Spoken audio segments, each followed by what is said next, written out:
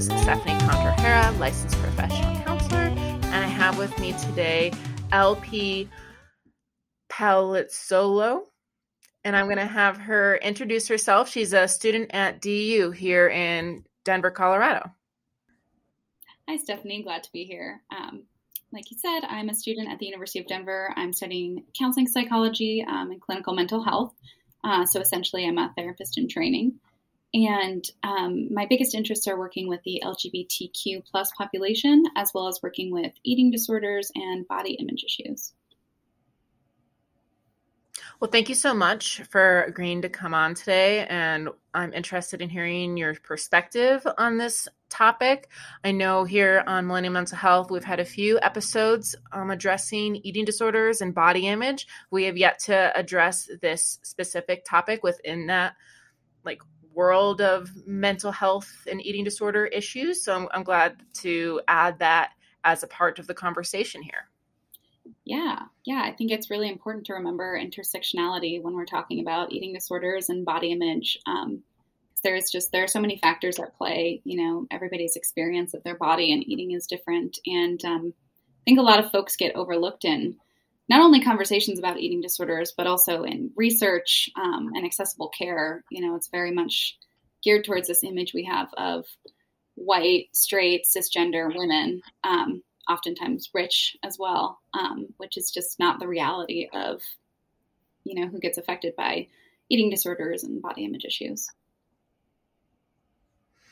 Yeah, I like to kind of dive more into the populations that you feel probably get most overlooked. I oftentimes find, at least in my experience, people who identify as transgender or non-binary or, I would say even those two experience eating disorders a little bit differently than even people that I've given therapy to whom I identify as lesbian or gay or bisexual. It's a very different experience with their body and body dysphoria and eating disorders. So I was hoping you could maybe speak a little bit to that difference. Yeah, definitely. It's such a great point. I'm glad you brought it up. I think something really interesting to note, there was actually a study in, I believe it was 2015, that showed that trans folks are actually about 4.5 times more likely to have an eating disorder diagnosis than cis women. So it's definitely a huge issue within the community. And I think, like you're saying, when you have issues with body image due to diet culture and weight stigma and all the sort of influences that we as United States Americans are privy to, that's one thing. But then when you bring in the trans community and the non-binary community, there's a lot of body image issues that stem from maybe not passing in the way they want to, or trying to fit into an altogether different idealized body than the one that they were inhabiting for years.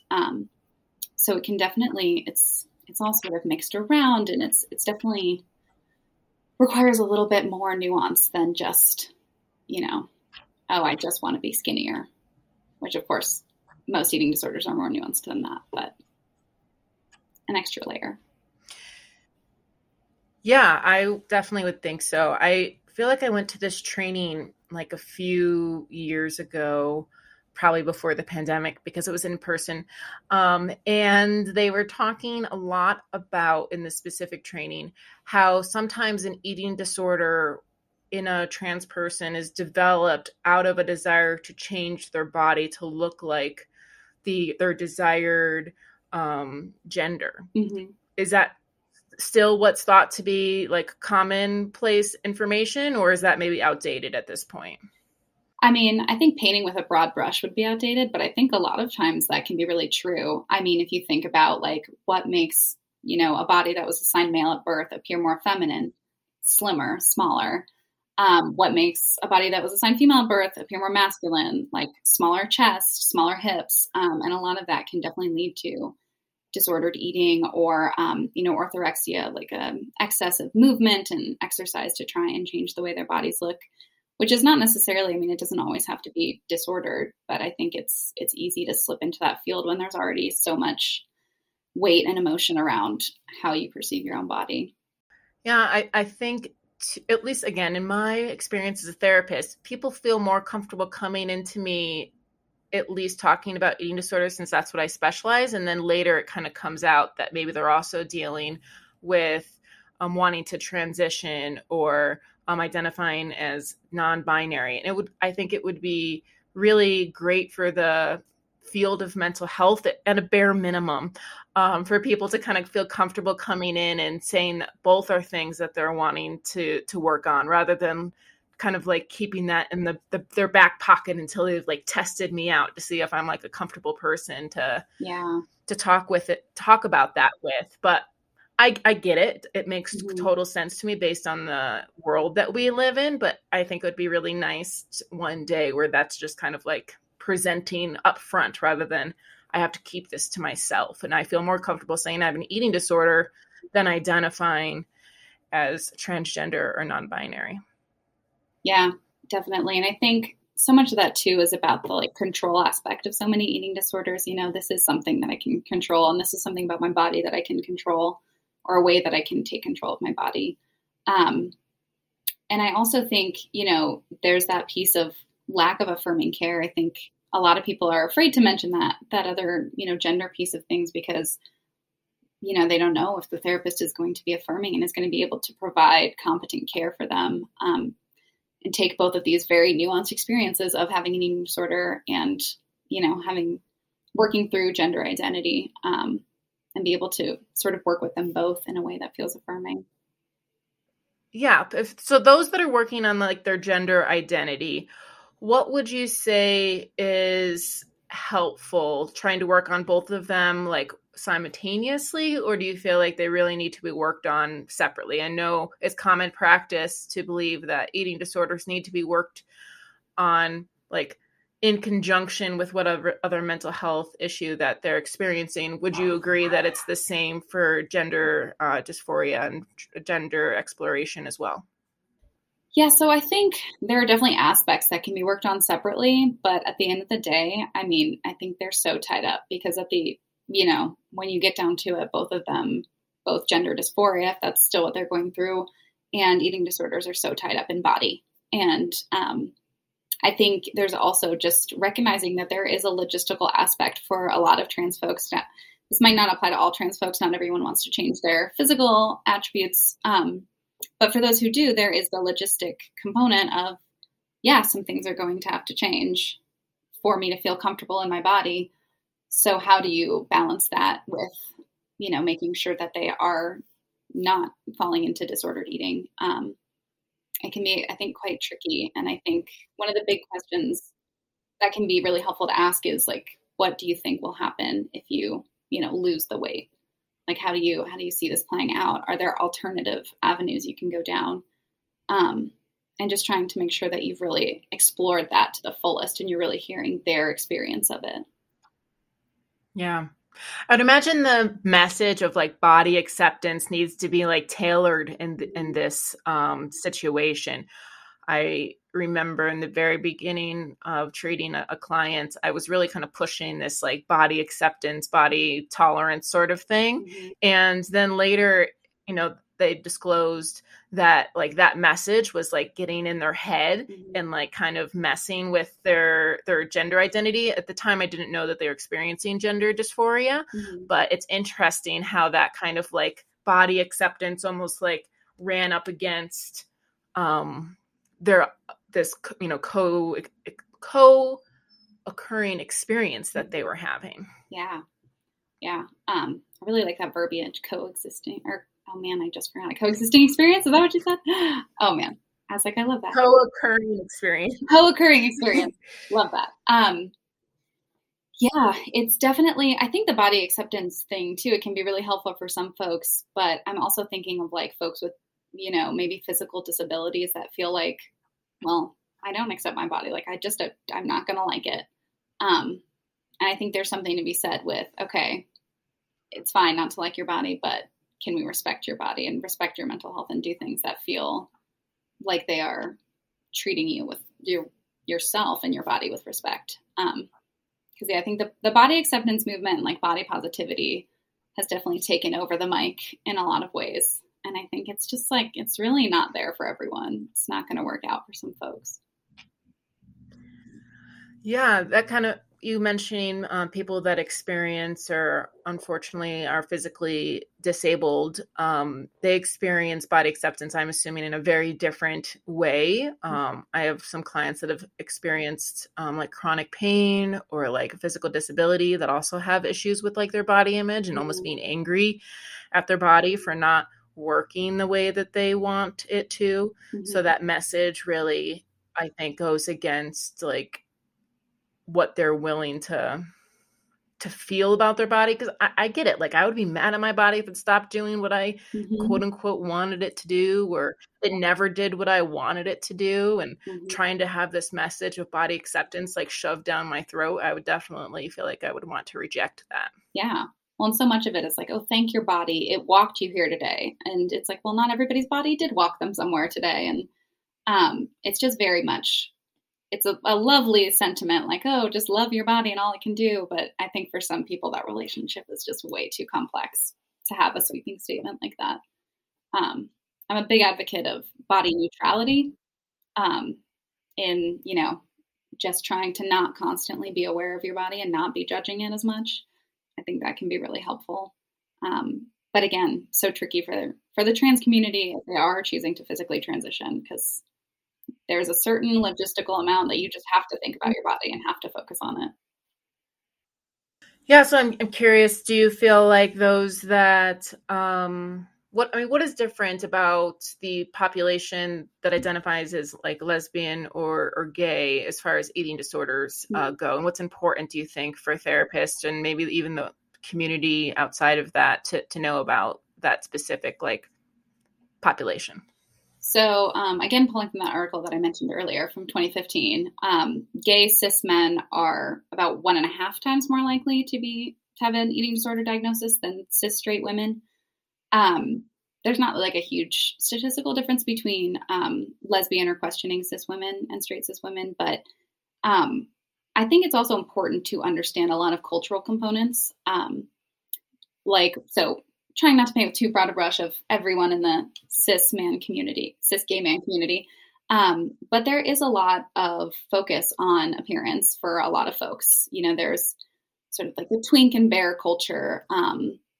These are like identities within the community that also are very heavily influenced by how your body looks. And that can definitely be a contributor. There's just one more sort of cultural messaging coming from one more place that is affecting their experience. So I think it's important to recognize that. Yeah, it's definitely way more complicated than I'm assuming the people who originally were doing research on eating disorders ever like imagined, unfortunately, because their view of eating disorders has been for decades this, like you said, white female individual. Those are the people that suffer from eating disorders. Never mind like anyone that even looks anything different than that or identifies anything different than that. Yeah. And I mean, even for cis men, there's not a ton of like residential eating disorder care that actually caters to cis men.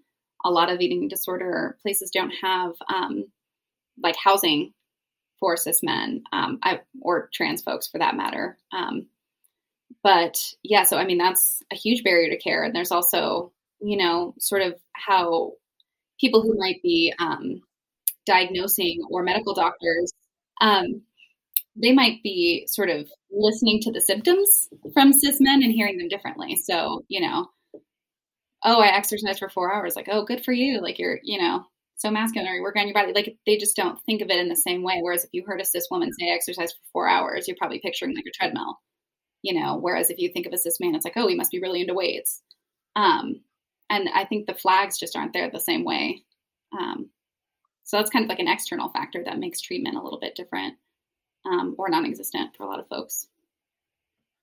Yeah. I mean, if you think about the population of like wrestlers or even like football players, there's a big focus on like manipulating a person's body in order to perform a sport, right? Or in order to compete in some sort of athletic competition, and that oftentimes can be prized rather than seen as a red flag.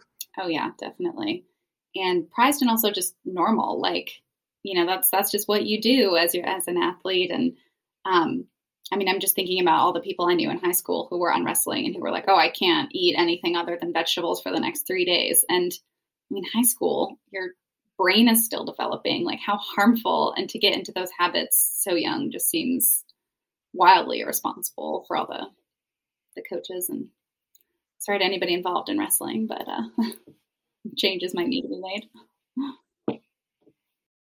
Yeah, I definitely think the culture around certain sports and certain places definitely needs to be educated more on the messaging that they're sending out to impressionable people in order to have a more healthy environment. Because I think wrestling could easily be like a healthy sport if it, all of these cultural norms maybe shifted. Mm-hmm.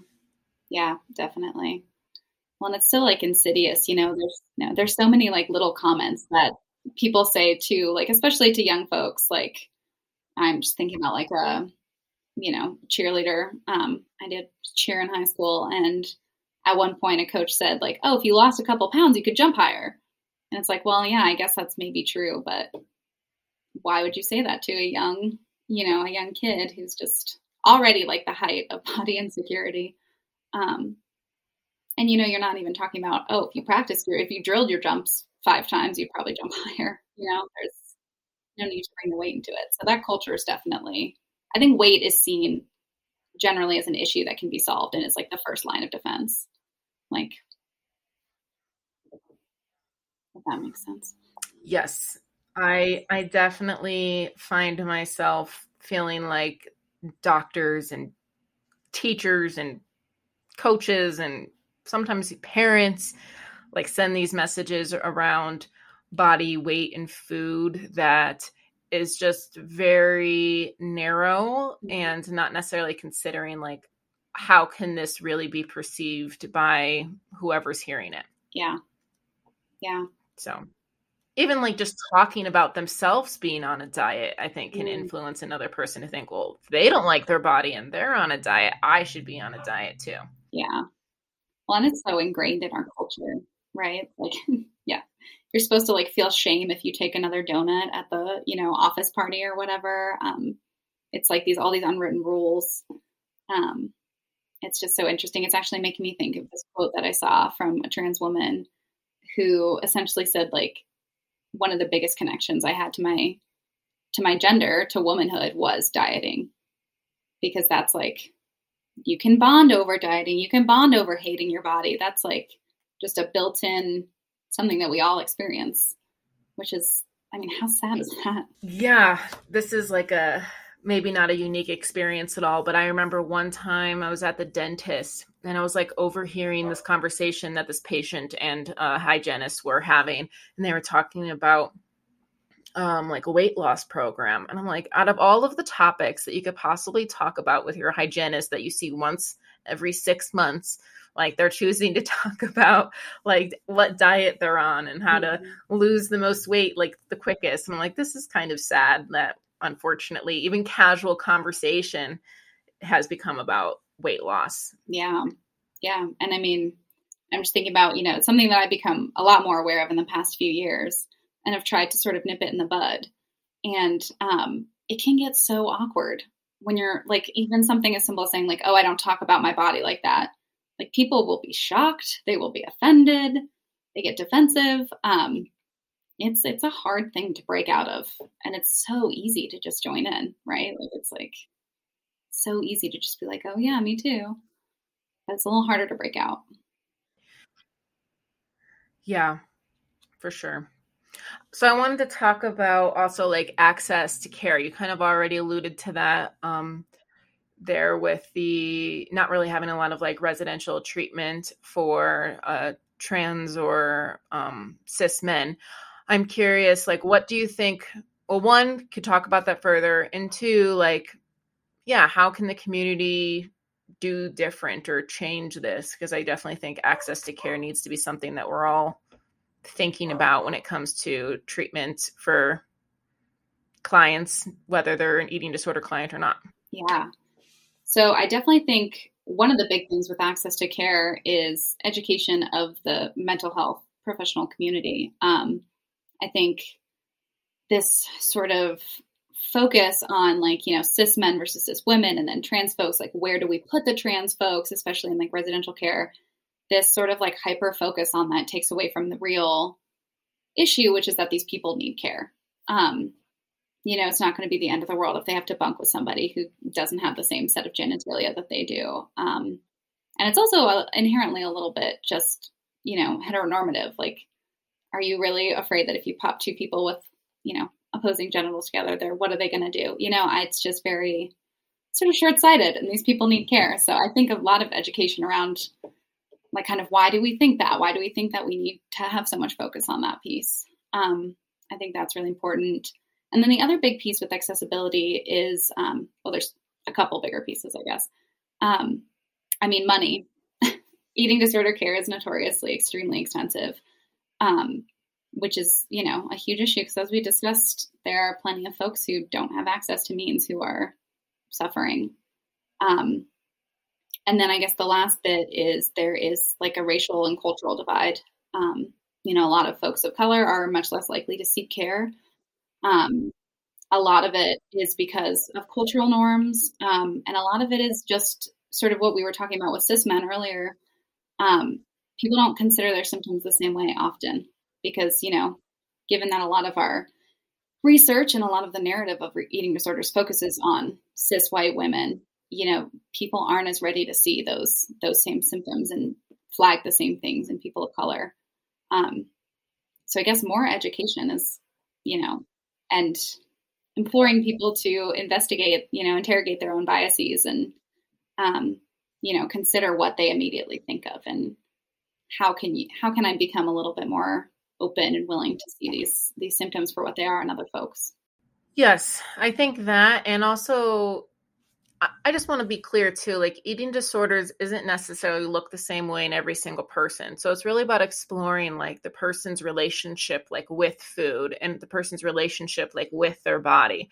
So like it might be normal, quote unquote, in the culture for, someone to eat salads every day, or it might be normal in the culture for them to eat like, I don't know, bagels every day or fried chicken every day and eat lots of it or eat none of it at all. And like all of these rules that people have and cultural norms, I think those need to be like explored individually, like per person, not just like, oh, well, they're a white female that lives in New York City. Of course they eat salads every day. That's like completely normal. Yeah.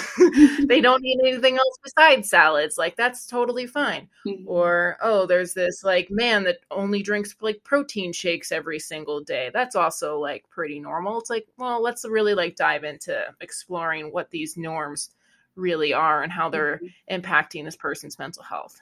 Right. Well, and I think also we have such like a, as United States Americans, we have such a Eurocentric view of like what constitutes like healthy eating.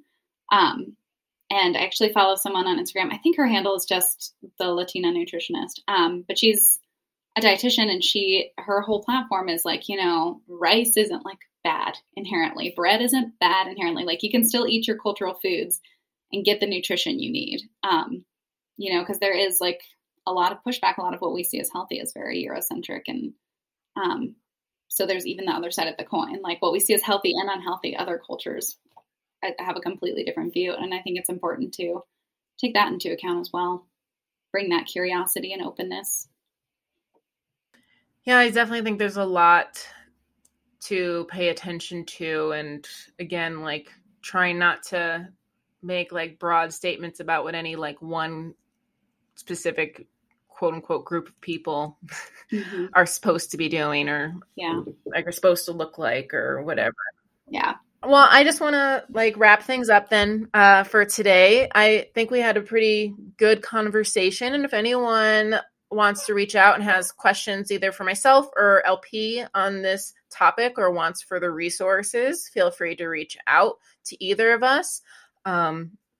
You can reach us on our website, wellmindedcounseling.com, or just reach out to their main email, admin@wellmindedcounseling.com. We'd be happy to answer any questions you have about this topic or anything related to this.